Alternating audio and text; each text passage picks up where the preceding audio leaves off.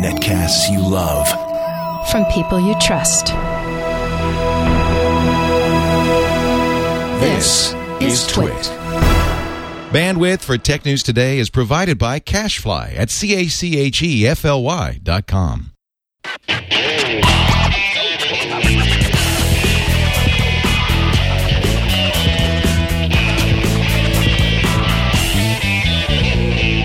This is Tech News Today for Thursday, March 31st, 2011. Tech News Today is brought to you by GoToMeeting. Business travel can kill your company's profits. To do more, save more, and travel less with GoToMeeting. For your free 30-day trial, visit gotomeeting.com/technews. Welcome to Tech News Today. I'm Sarah Lane. I'm Ayaz Akhtar. I'm Jason Howell. And this is I'm the show. Denise Howell. Hi, Denise Howell. Our guest from This Week in Law, Twit's own legal show. Hello.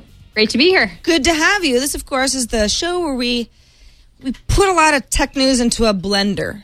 Add a banana, some blueberries maybe for some vitamins. Make it palatable. You just blend it up. Frozen fruit, I might add, so that it's nice and cold. Exactly, because you want your tech news served cold. And that's fresh. what we're hoping to do on the show today. Exactly. The Will It Blend of Tech News shows. This is wonderful. It's a new show idea. Because, we don't have any shows on the tech... the Twit network already. All right, let's start off with a story. It's actually an update to a story that we reported on yesterday. Apparently, Mohammed Hassan, gentleman, bought a Samsung laptop, and he knew a thing or two about keeping your laptop secure. So he ran some anti-malware software and found keylogging software. The one in question was called Starlogger. So we thought, well, that's weird. Took the laptop back, got another laptop, and it had the same problem. Called up Samsung tech support, talked to a few people, finally got on the phone with a supervisor who said, oh, this is something that we do just to monitor what's going on with the laptop, just to make sure everything's okay behind the scenes. Now, as Tom and I made fun of you a little bit yesterday because you said, well, maybe this isn't the worst idea in the world if Samsung just wants to keep control of things. Right. It was a devil's advocate position. You were. But it turns out that that might not be true at all because Samsung is arguing, and based on some research by F-Secure, a security company, that the software that Mr. Hassan was using, Viper, gives a false positive when it finds a /SL folder in the Windows directory. Now, in the Windows directory, you could have things for languages like Slovenian, which is actually /SL. Mm-hmm. So the real thing is, this is a very viable debunking of the claim that Viper itself is the problem here. It's actually giving a false positive. So maybe Samsung is not guilty of any of this, and whatever that manager said at Samsung, maybe just want to get off the phone. Yeah, so yesterday we, of course, were speculating, maybe the manager didn't really know what they were talking about and just said, this could be something that could have happened, and Mr. Hassan took that and ran with it. He, of course, has gone on record to say, I don't think it was my software. My malware has never done this to me before, so I don't really think that's the case. But Samsung tomorrow has a post up on their website with a screen cap of actually what Viper would say if you were to create an empty SL folder at the particular directory. I mean, sure enough, Starlogger comes up, risk level elevated. It's a commercial keylogger is the risk category that it's under. So even though it's just a folder. Right. Just a folder. Yeah, with nothing in it at all. So that's, it would be much worse to have keylogger software running behind the scenes, but it looks like at this point, Samsung did nothing wrong. It was just a case of mistaken identity. Maybe off the hook, hopefully. Yes. Turns out that Amazon may be negotiating for Cloud Player music licensing deals after all, even though they would like us to think that they really don't care. They're just going to circumvent the whole thing and just do things their way. Right. Amazon introduced their Cloud Player and Cloud Storage service. You get 5 gigabytes. You can put your music, your documents, whatever files you want onto Amazon servers. And the thing is, when you want to play your audio, you could just go ahead and use their player. Now, the music companies got really upset about this, saying, hey, you're streaming our music and you're not giving us any licensing fees. Amazon was saying publicly, look, doesn't matter. These are the files of our users. We're not using our files. It's their files, so they should be allowed to do this. But it looks like behind the scenes, Amazon is actually negotiating with these guys because they don't really want any problems. Now, I know, Denise, you were quoted in an Ars Technica piece about this whole thing. What do you know? Well, I don't know anything, but I do know that if they're not negotiating, they really should be. Because although their PR people have come out and said some pretty broad things about them not needing licenses to do this, I don't think there's really any legal support to back them up. I mean, certainly it's something that people could argue about, have been arguing about since way back in the day when Michael Robertson first introduced the mp3.com site, which you guys have been talking about on the show recently. So, not much has changed since then. People's attitudes sure have changed. I think that people look at this and say, well, of course, it's my music. I should be able to store it wherever I want and access it. But the law really hasn't changed. So, Amazon, mp3.com was sued and at the time hit with the biggest copyright damages award that had then been given in history. It was something like $250 million. Of course, they've blown by that number now in other cases. But, the law really hasn't changed. And the technology that Amazon's using here seems to be something that is beyond the scope of what its providers have agreed to allow people to do with their downloads. So if I were them, I'd be negotiating. I mean, there's definitely talk that Amazon may be, if they're really facing lawsuits, may have to scale back and move to more of a model like Sony's Music Unlimited that'll scan your library and say, hey, you've got some matches with licensing, with music that we have licensing deals with. Great. So now you've got 20 songs here on our cloud, which would certainly get them out of the hot seat with the big record labels. But Denise, if they weren't to change anything, I mean, are lawsuits inevitable here? Well, it depends what goes on behind the scenes. I think they'll certainly try to avoid them.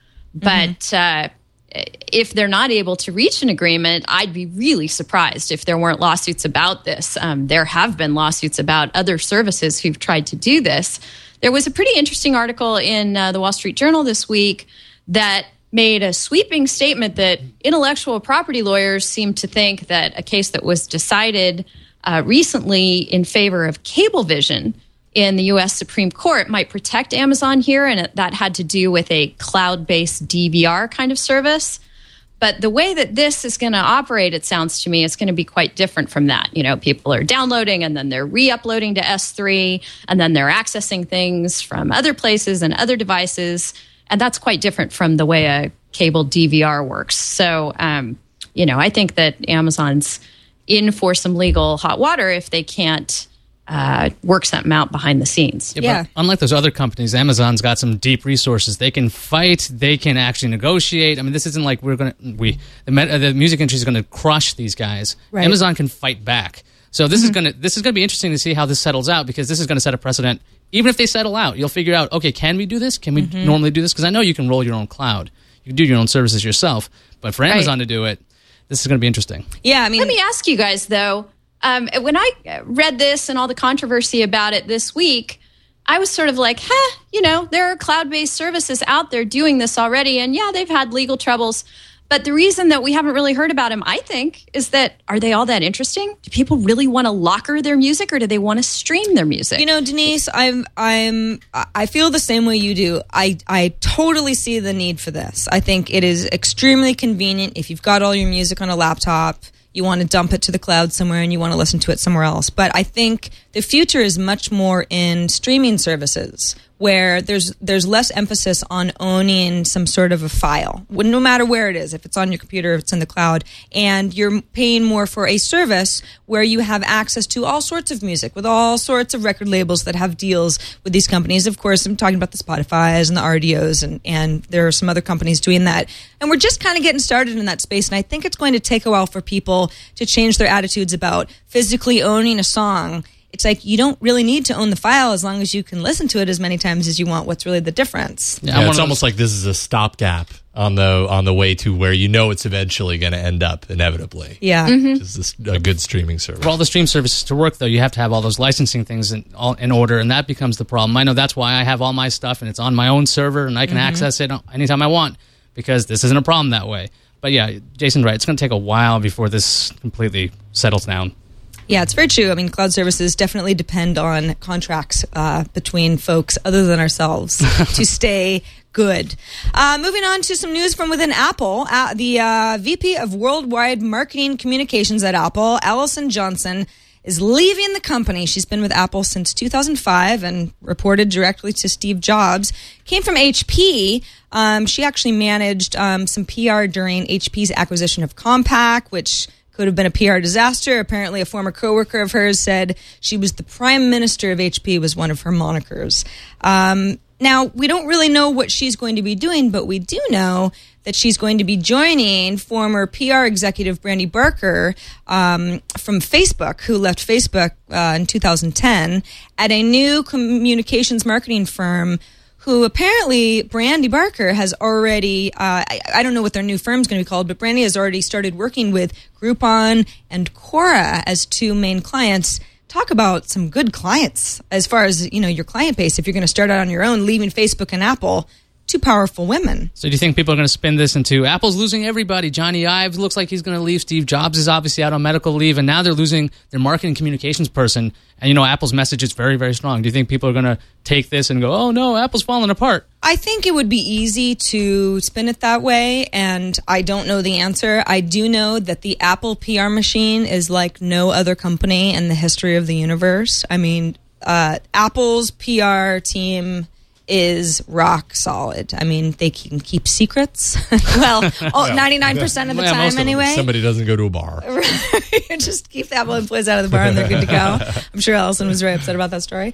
Apple is known. They are renowned for spinning stories the right way, keeping close tabs on the way that they, the information that they share with folks, the media, controlling what the media says and what they know and what they don't know. So, it's hard for me to believe that even a high-level person leaving means that there's not somebody else who is ready to step up to the plate. I mean, it's a team of folks. It's not as if one woman was running PR from within Apple.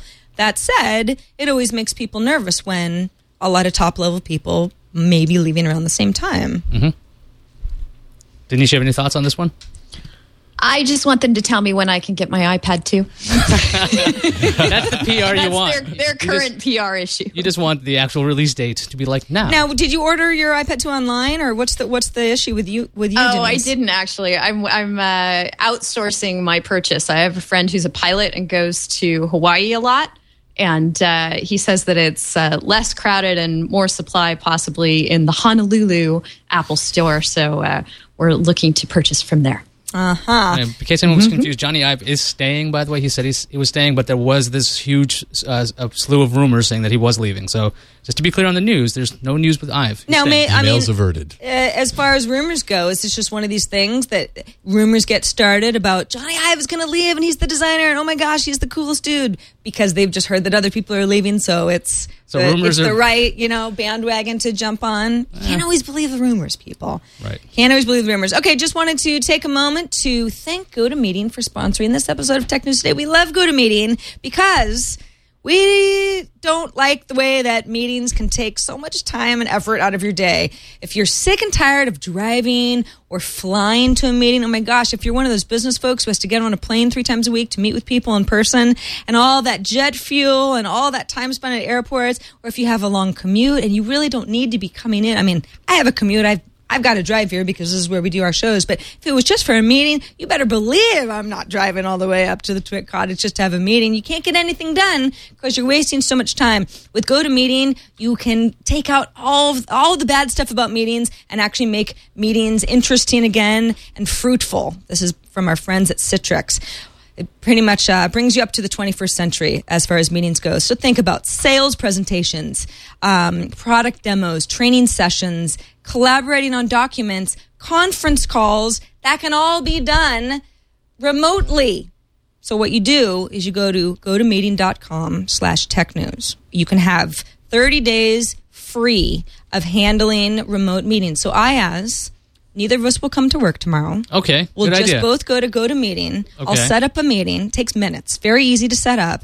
And we can talk about the show. So we'll do all our We prep can and planning. collaborate on our Tech News Today Google document. remotely. We can see each other working in real time, all of that good stuff. And if we like it after 30 days, it's only $49 a month to hold as many meetings as you want. Now, we're a small company here, but if you're a big company, you got 100 employees and they're meeting 100 employees is still pretty small as far as companies go, but a lot bigger than we are. You're having meetings left and right. You've got people all over the world. With GoToMeeting, nobody has to be trying to figure out how to get into one room. You can have remote meetings. It's very easy. We love Citrix, and we thank them very much for sponsoring this episode of Tech News Today. Again, GoToMeeting.com/technews. When you do your prep from home using GoToMeeting, are you then going to actually come to the studio to do the show? Because I don't want to maybe. You know Tom's watching right now. Are you going to right? be there, Jason? I'm going to be here regardless. All right. Well, You know, maybe. tomorrow's April Fool's, and I hate those stories, that's right. you know, the fake stories. So maybe I'll just bow out. Is that cool with everybody? Oh, this is a I just comfy kind of chair. go to the beach. Maybe I'll come in and take this chair. Okay, All right. good. You can have it. Thank you. All right, moving on. Google. More people are complaining about Google, and this time it's Microsoft. Microsoft has complained to the European Union that Google is deliberately restricting growth of Microsoft services. Now, Google has said, listen, we're not surprised. We'll happily explain ourselves. We're not worried about you, Microsoft. You're not the first person to complain. But this is kind of a big deal because the European Union has the power to impose really pretty big fines, up to 10% of global earnings, as a penalty for anti-competitive practices such as this. Now, the backstory of this is that Microsoft's general counsel, Brad Smith, has outlined 5 ways that Google is holding Microsoft back. So they're not just being vague about this. They're being very specific. Number 1, they're using technical measures to stop Microsoft's search engine Bing from indexing content on Google-owned YouTube. Okay. Number 2, they're blocking Microsoft smartphones from operating properly within YouTube. Number 3, they're controlling access to online copies of out-of-copyright books. Number 4, they're limiting the ability of businesses to reclaim their own information generated through Google advertising campaigns for use elsewhere. Number 5, they're compelling leading websites to only use Google search boxes on their pages. Denise, what do you make of all of this? You know, there was a time where people were accusing Microsoft of the exact same thing. I know, the irony, right? Mm-hmm. But in the search world, you know, Microsoft is the little guy and Google is the big guy and possibly the anti-competitive big guy. And if you're going to complain about antitrust things, the EU is a darn good place to do it. Much better than complaining to our own Justice Department, although even they came after Microsoft. So, yeah, I think that these are concerns and Google would be well advised to address them, given its market power. I was a company. What was it? They served up search results. Chow, which is owned by Microsoft, was had complained to the EU already about Google. So Google's sort of like, okay, we've already opened the box here. Now Microsoft, parent company of Chow, is getting. You know, we sort of expected this. You get the sense that Google is sort of ramped up for this day already. Oh yeah, Microsoft and Google. I mean, they've been going at each other for a long time. And again, with this whole anti-competitive stuff and the European Commission, Microsoft's got experience with this. They should know it when they see it. They had this whole problem with Windows Media Player being bundled into Windows, and people were saying that's anti-competitive because your media playing software is already built into your operating system. So they had to, I think they had to take it out. It just seems like these two guys can fight about this all they want, and we're going to probably see. Actually, I don't know what's going to happen with this. This just seems like a really interesting story to see what's going to roll out of this. It is interesting that Microsoft is like, hey, you are blocking Bing, and we're confident that Bing would be so much more than it is now if not for Google holding us back. That's kind of the message that we're getting. Microsoft has partnered up with other companies, so they had exclusive results, like with Facebook, I think. You know, they have their results in their stuff. Exactly. I mean, you would think that Google's allowed to actually say, no, you can't index our stuff. But then again, because Google's so large and they are like the leader in everything at this point, search and video with YouTube, that this could actually look a little anti-competitive. Right. And I mean, if Google is actually blocking Microsoft smartphones from operating properly with YouTube, for example, you know, these are pretty big claims. I mean, this is not a laughing matter. I would be upset too if I was working for Microsoft. If any of this turns out to be true, obviously the story is just beginning to unfold. So Google and Microsoft will be squabbling, I think it's safe to say, for some time to come. It's interesting you bring up Facebook because obviously they have an issue along this line as well, and they've negotiated with Microsoft so that they can access the Facebook material. But, they're sort of holding people over a barrel and saying, look, you either cut a deal with us or we're not going to give you this stuff for your search. And that could be problematic too. Mm-hmm. Moving on now to something very different. The Quick Bar, dubbed by some the Dick Bar, after Twitter CEO Dick Costolo has been killed. It's been laid to rest today. In fact, in a tweet from the CEO himself, points to official Twitter blog, says, listen, we'll frequently experiment by trying new things, adding new features, and being bold in the product decisions we make. After testing a feature and evaluating its merits, if we learn it doesn't improve the user experience or serve our mission, we'll remove that feature. And that feature was the Quick Bar. Now, for anybody who's like, Quick Bar, Dick Bar, what are you talking about? This was the iPhone official Twitter app only. Not even the iPad app and no other third-party app. It was the iPhone app, which originally the Quick Bar was added to, and it really upset a lot of people because no matter how far you scrolled down your page after loading up your Twitter stream, the Quick Bar would follow you. And these are, the Quick Bar was full of trending topics. So that's what it was. It's like, that's what the content was on this bar. So it's things like Rebecca Black and topics and promoted tweets, too. Your redneck Iv. A lot of stuff that, and promoted tweets as well. Right. So it was either stuff that was being forced at you that's an ad that you really don't want to see, or trending topics that a very good chance are not relevant to you, and in some cases, offensive to some folks. Trending topics are all over the place, as we all know, and as Twitter continues to grow, topics will continue to not be relevant to everybody. So what Twitter did, first of all, was say, okay, the Quick Bar will not follow you as you scroll. It'll just stay at the top. So it's only when you first refresh the page at the top of the stream on the iPhone app, that's where it will lay.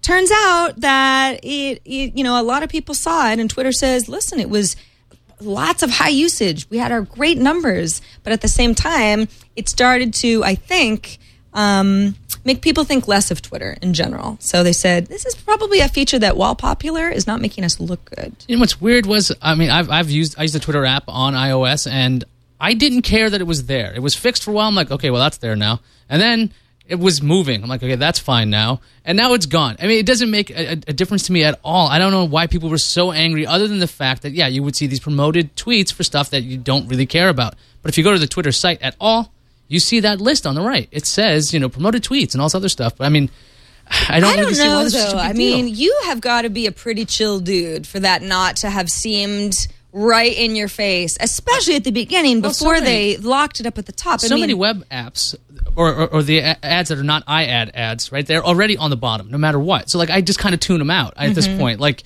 when you see banner ads on web pages, you just don't look at them anymore. You just mentally tune them out. That's exactly what I've done with these. Maybe something would catch my eye. Usually when it's a celebrity's name, I'm like, oh, no, they're dead. So I would have to click that and then go, oh, they're not. Good. But, that was the worst thing about it. It was making me think that somebody was dead every morning. Well, but I think that is one of the main problems that people had with the iPhone app is when you go to twitter.com and you fire up your Twitter feed, yes, those trending topics and promoted tweets are there. They're in a much less in-your-face area of the right-hand rail, underneath a lot of other things. So when you're actually looking at your feed, you don't see that stuff unless you actually avert your eyes over to the right hand and go and look at the tweets, promoted tweets, to see if anything jumps out at you. R.I.P. Jackie Chan, who did not die, but apparently that's just this pervasive a rumor that's been going on Twitter all week. Denise, what do you think about this? Did the Quick Bar bother you? Are you like Ayaz and you say no big deal? What's your take? Yeah, I have two takeaways from this. Number one, they fixed this thing so fast that I never even saw it. And I use the iPhone app, the Twitter official iPhone app. Mm-hmm. And so the quick response is my first takeaway, and listening to users, that's all great. Thank you, Twitter. The other thing that was interesting is just the fact that it was there long enough to annoy a whole lot of people, but it never annoyed me. And it told me something about the way I use the official Twitter app, which is I don't use it to read tweets. I use it to get notifications when people DM or at me. And that's it. I read my tweets elsewhere in a format where it's nicer. I read them in Flipboard primarily. So Interesting. that was informative for me. Yeah, that is interesting. I mean, But then again, if you're really mad and you're using the Twitter app, you can just go at Twitter. This sucks, right? You can just do that directly. well, So- and I think that there was a lot right. of that going If on. you put an ad in a communications app, maybe people will actually angrily email you. I think that companies have to be careful about bowing to pressure. I mean, Twitter's not the first company who's introduced or taken away a feature that has really angered their user base. At the same time, if you get enough folks, mocking you or talking about how it's really ruining their experience, and you feel like the user base knows what they're talking about and may move elsewhere, a company has to take that stuff seriously. So it's a fine line that they walk. That's a nice thing. I mean, if you actually look at the changelog real fast on the iOS thing, first thing it says, Dash removes quick bar. The second thing is like minor bug fixes. So I mean, that's the only reason this update even exists for iOS. It's just to remove this thing. Well, moving now on to some Android news. There's been a lot of talk recently about Google tightening control over Android. Android has become too fragmented. They want to kind of get everybody under an umbrella again. Apparently, Business Week says it's heard from a dozen executives working at key companies in the Android ecosystem that Google is actively working to gain control and have final say over customizations in its popular mobile OS. Of course, that's Android. Sources are saying Google is demanding that content partnerships and OS tweaks get the blessing of Andy Rubin, that's the VP of engineering at Google. Partners, of course, can say no, but they're not going to get into the early access program. And then they're going to, maybe be the last to get Honeycomb, for example, and they're going to get behind. And folks who have good relationship with Google are going to be able to roll out features that are relevant to the Android user base faster. So what do you think about, some folks have always talked about Android being the best mobile OS because of the openness and the fact that it can be customizable and people have so many options. And Google apparently is like, it appears anyway that they're like, that's true, but we don't want it to be messy and confusing and have people to Android phones where one is very different experience than the other. Is this inevitable? I mean, it seems interesting that one of the cool things about the whole Android thing was the customization. So if you had Samsung, they had their own interface. If you had HTC, they had their own interface. You could choose and actually differentiate what was going on with Android there. And because it was so open, everyone adopted it. Like all these manufacturers, they didn't make their own operating system. But now it's 2 years into the game, or 2 or 3 years now, I think, and Google's tightening the reins a little, and it actually makes a bit of sense to me because you have all these varying UIs, and that makes everything slower to actually update. So if Google has a cool update to it, you can't get it all at the same time, which can drive a lot of people crazy. I mean, I know way back in the day where Droid people were very angry that the Incredible got nothing while the Droid itself was getting updated. And the basic problem was that the manufacturers were being slow and the carriers were being slow. And, I mean, this is the kind of thing that shows that Android is actually pretty mature, I think, that they actually have to have standards on these things. Denise, you mentioned you have an iPhone. Some folks say Android's just going to follow the way of the iPhone. It's going to be this closed system. On the flip side, it means that people, they know what kind of experience they're going to have. We all have the same experience on our iPhones. What's your take on this?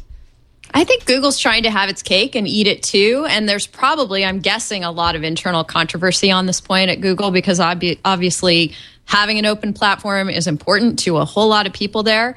But having things be manageable is sort of a business reality. So I get the feeling there's probably a good deal of tension on that front, and that Google's trying to walk a fine line and have both. And, I don't know if that's necessarily possible. I do enjoy the iPhone experience, the iOS experience, and I got to say, it's the most locked down platform there is. So I don't know. I'm sort of sad that Google has felt it necessary to go more in that direction, because it would be nice to see that experiment play out. Mm-hmm. Yeah, but it's kind of like, what's their choice, really? Mm-hmm. They want the Android see that experiment play out to the demise of themselves, potentially. Yes. If they let it continue down that road, Yes, this is not a 20% project. Right. No.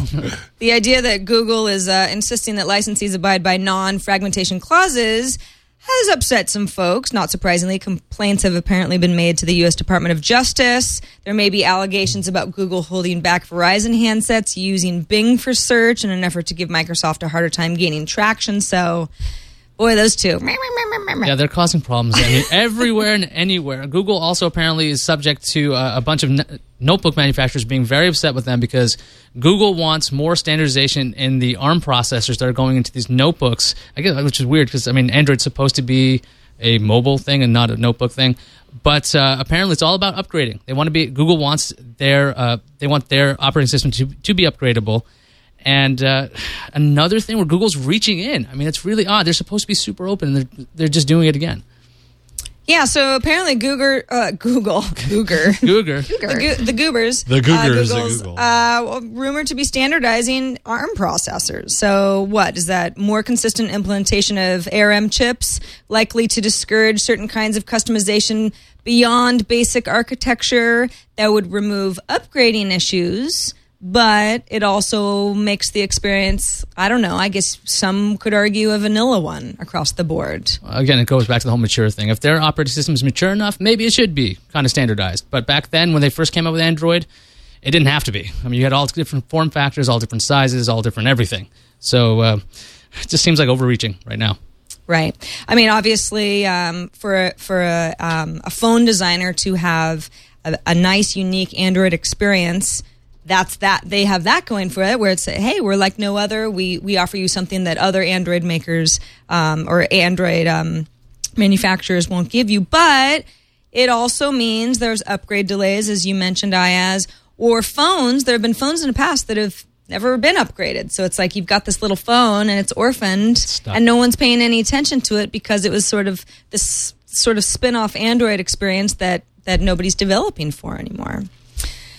All right. Hollywood studios are rolling out, you guys are going to love this story, apparently a $30 premium for video on demand, for video watched between, it's that magic window between when it leaves the theaters and when you can get it on DVD. DVD, Blu-ray, that kind of thing. Fox, Sony, Universal, and Warner Brothers are going to offer movies for $30 in this 2 to 3 day rental window. Okay, so this is really, really strange. I mean, movies are on VOD 2 months after leaving the theater. Now, the reason this whole 2 month gap is supposed to be is so the theater owners aren't all upset. They're saying that it will not impact ticket sales at theaters. Mm-hmm. So for $30, for $30, you get to watch a movie like Unknown or Just Go With It, starring Adam Sandler, and you can watch it at home on DirecTV around next month. This is I think it's kind of a weird idea. I mean, why on earth would you not just wait the 30 days for it to come out on DVD and get it on Netflix for way cheaper, like for $1? I don't understand why anybody was so eager to watch this. Yeah. Are they saying that, so they're saying 60 days after it's out of theaters, right, you can then get it in this like premium video on demand, but they're not saying that has to happen X amount of days before it's released on DVD, right? It's just 60 days after the theater, because sometimes movies take a long time to actually get to DVD. Not so much anymore these days, but I mean, are you really only getting 30 days advance on a DVD release, or are you getting more than that? If it's more, then maybe it's kind of worth it for people with families and small kids like myself who don't want to wait for a movie. I mean, Ayaz and I were talking about this before the show, and Denise, I'm sure you have an opinion as well, because I guess when you have kids, things are a little bit different, because going to the theater can be an experience. It takes a lot of time. It can be costly. Everybody wants popcorn, that sort of thing. I mean, I look at this and go, $30, that's crazy. I would just go to the theater for every movie. It's like a third of the price. Well, but if you're going to have a party or there's a popular movie and it's your kid's birthday, or it doesn't have to be kids, I can see where this could be helpful, but $30 seems really steep. Well, you could just solve all this with the whole kid problem by lying. Just saying that the movie does not come out until 30 to 50 days after that release date that you see on TV. It's kind of like a Santa Claus thing, like, hey, that date is for other people, not us, for some reason. And then you can get it on DVD. That's what I'm going to try. I have no idea if that's going to work, but I'll try. The other wrench that kids throw in is that you might not want to bring your kids to the movie with you. There's so many times when I'd love to get out and see a film in the theaters, but I have to wait for it to come out on DVD or one of the on-demand services, because it's just impossible to get the coverage needed to make that happen. A good friend of mine knew that I had to go see The Social Network while it was still in the theaters, and she insisted that she watch my child one afternoon so I could go. So for folks who really want to see these movies close to their release window, I could see this being well worth it. It's kind of unfortunate that you then have to wait 60 days after it's out of the theaters because, man, the temptation would so be there. If the movie gets out of the theaters maybe 15 days later, you have the ability to do this. It would be a no-brainer. But the closer you get to that DVD release window, you're right, Ayaz. It's like, why drop $30 for it when I can rent it for $4 if I wait 30 days? This is creating like three classes of people. It's very like the confusing. first tier, the cool single guys can go to the movie theater when it comes out in theaters. And then there's us, the parents, who are like, hey, we're going to watch it when it comes out on $30 version. And then there's like everyone else who watches it on DVD. But this does leave room for like a $60 option, 15 days out. Yeah, right. That's what's coming next. And that's, I think, the problem with the price. Like, a lot of people in the chat room are like, but still, $30, that's a lot of money. The closer you get that to the theatrical release or the moment that it's out of the theaters, the more you can justify that, especially if you have 2, 3, 4 people in your family that are going to watch this. Then it's actually not that much. Yeah, I mean, if you're alone, you're like, $30, that's just a crazy movie ticket. 4 people for $30, and you don't have to buy the $5 popcorn and the $3 Twizzlers or whatever it is that you like to get at the movie theater. Yeah. It starts to be a little less insulting. However, I still think that number's a bit high. I agree. I have real mixed feelings about buying into this strategy because I want windowing to go away. So, to be able to subsidize it like this is... You're kind of voting with your dollar at that point. Exactly. Yeah. All right, let's move on. And, guess what's next? The news fuse.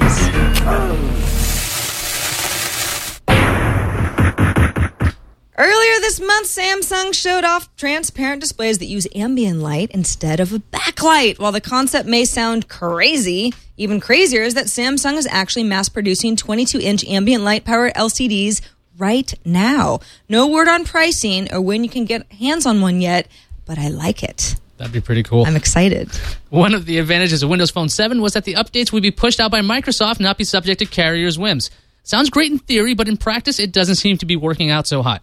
Microsoft announced that its latest update to Windows Phone 7, codenamed Nodo, will roll out gradually over 2 weeks. AT&T is apparently still testing out the update, and its users still don't have access to the newest version of Windows Phone. Oh, AT&T and Windows Phone. Can't they just get along? Nobody's getting along with Microsoft. This is starting to be sad. All right, Time Warner recently launched an iPad app that streamed a number of channels. People were really excited. In fact, they brought down the servers because there was so much demand, and Time Warner was like, oh my gosh. The number is getting smaller, though, because Viacom and Fox channels were removed today after companies complained about Time Warner streaming their channels without a little kickback to them. It's like, why do you get to do that? We're the networks, and you didn't consult us beforehand, and you can't just do that. So if you want MTV or FX on your iPad and you want to stream through Time Warner, you're probably going to have to find another way to do it. IMs may be for more than just goofing around. A contract dispute revolved around whether IM conversations... Oops, I just lost what I was reading. Sorry, okay. kids. We'll let you start again. I bet you can do it even better the second time. IM conversations disappear strangely. Good one, Denise. Ether like me. So in this contract dispute, there was an issue whether an IM conversation could modify the terms of a written contract, which contained a no oral modifications clause. So the real question is whether IMs count as written communications. Well, according to this court in Florida, IMs can modify contracts. The lesson, whatever you say, IMs can and will be used against you in a court of law. Interesting. Warning to users of the Twitter apps Uber Social and TwitDroid, your DMs may be public, and that's scary. Apparently, if you're sending DMs by typing D and then the username, which is the appropriate syntax on Twitter, to the apps, and the DM is over 140 characters, which of course is the limit, then that DM becomes visible publicly, at least the first 140 characters of it. So, if you use these apps, check your feed because you might be sharing your phone number. Also, a fix is coming, but still scary. Look out for Twitter. I have heard this happen to other folks before. Yeah, check your feeds. Get rid of It's not necessarily a DM fail at all. No. It's an app fail. Apple says we'll see the future of Mac OS X at WWDC in June, but you might be able to get a preview sooner than that. Apple has just released a new build to developers. Apparently, this version of OS X is much more stable, but it's probably not a gold master just yet.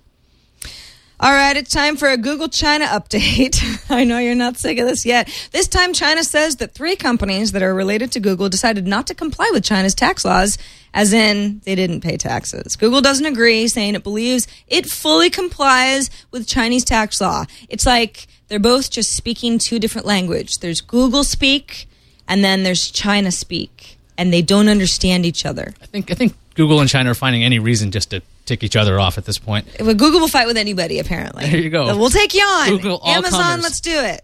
Okay. While checking on his plane, Air Force Staff Sergeant Ron Walker accidentally dropped his iPhone. Oh, and the plane happened to be 1,000 feet in the air, traveling at 150 miles per hour.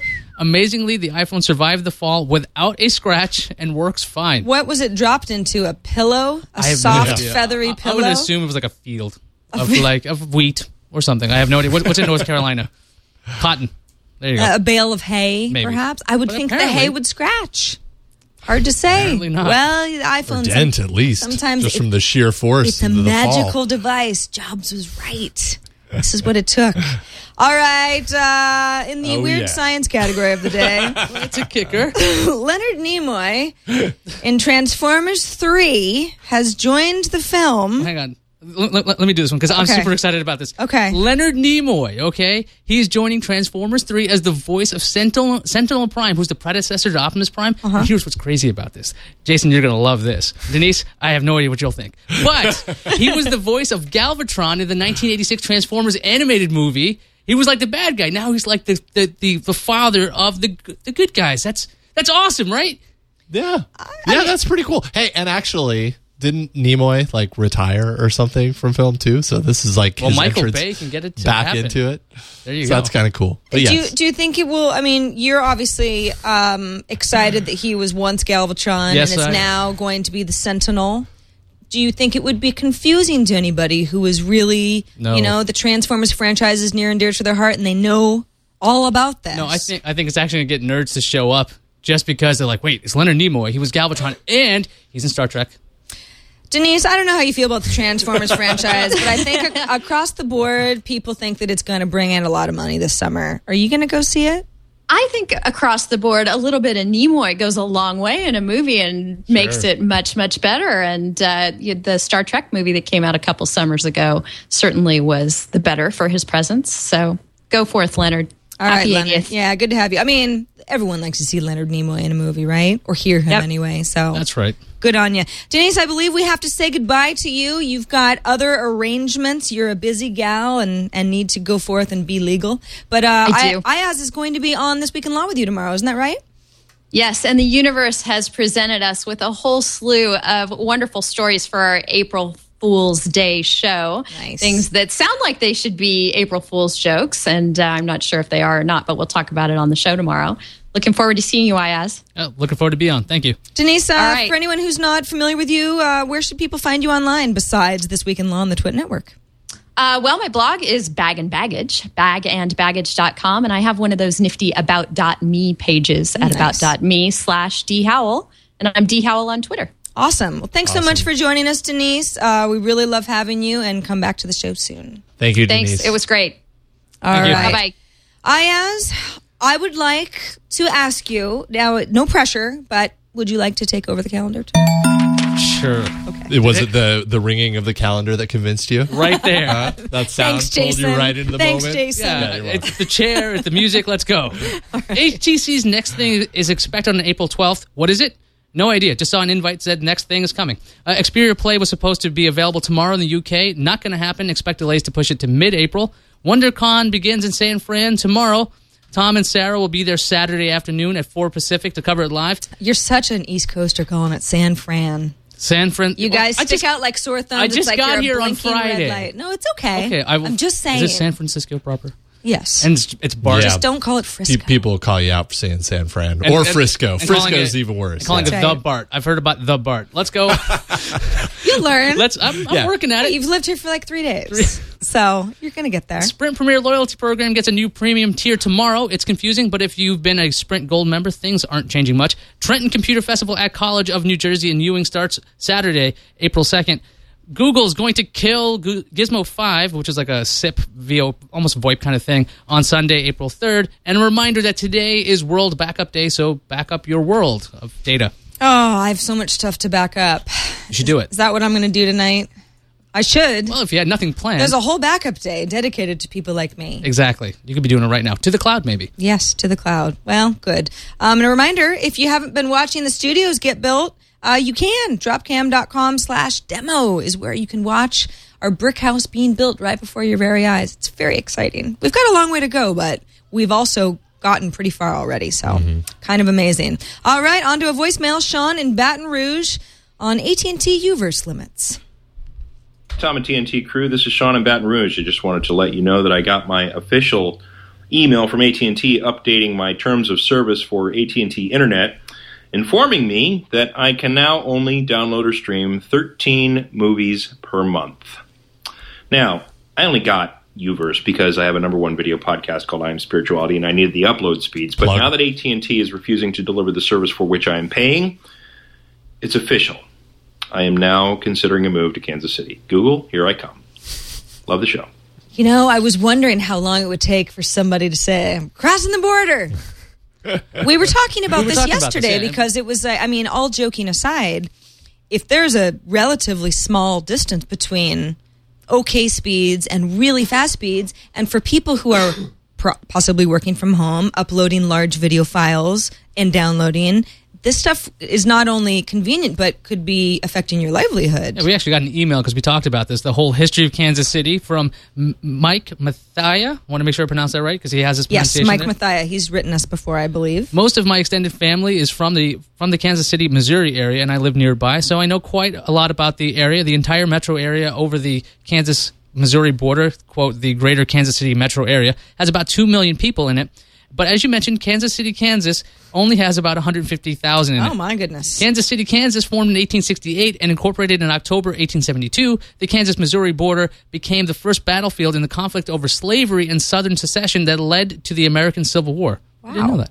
Yeah. This is why the town went from one big town to a divided 2 different towns. Missouri wanted to be a part of the South, and Kansas did not, in a nutshell. Now you know, and knowing is half the battle. Go, Joe! Or Mike. That's really interesting, especially since Kansas City, Kansas is a lot smaller. I mean, it's like 15% of the size of Kansas City, Missouri. That's why they should have sided with the Union, right? If you just sided with the Union, this wouldn't have happened. Well, and all the people in Kansas City, Missouri are not going to fit in Kansas City, Kansas, where those speeds are going to go way down, let me tell you. This is very true. All right. Next email from Ton Homsey from Mendon, Massachusetts. Mm-hmm. Says, hello. I just wanted to clarify a point that's been tossed around on a couple episodes of TNT. You mentioned mp3tunes.com and how they were sued out of existence. And someone emailed in correcting this. mp3.com is the website that you've been referring to, not mp3tunes.com. You know, and Denise was correcting us earlier in the show without actually correcting us. She was just saying it right. mp3.com was started back in the late 90s or so and recognized your CDs. The site was sued out of existence, but the founder, Michael Robertson, then went on to found mp3tunes.com. Just wanted to clear up the confusion for anybody who might be confused. Great job otherwise. Yeah, Thank you, Ton. Taken care of forever. MP3Tunes, mp3.com. Whatever Tan said, or Ton, that's the end of that. Yes. Thank you for setting us straight. Sometimes we don't say the right thing, but we certainly do try. We appreciate the emails, video voicemails, and... Absolutely. TNT at twit.tv is our email address. 260-TNT show is how you call and leave us a voice message. Ayaz, Jason, Denise, I think we did okay in Tom's absence. He'll be back tomorrow, by the way. Tom, enjoy opening day, and we'll see you tomorrow for another episode of TNT. Bye, everybody. Woo!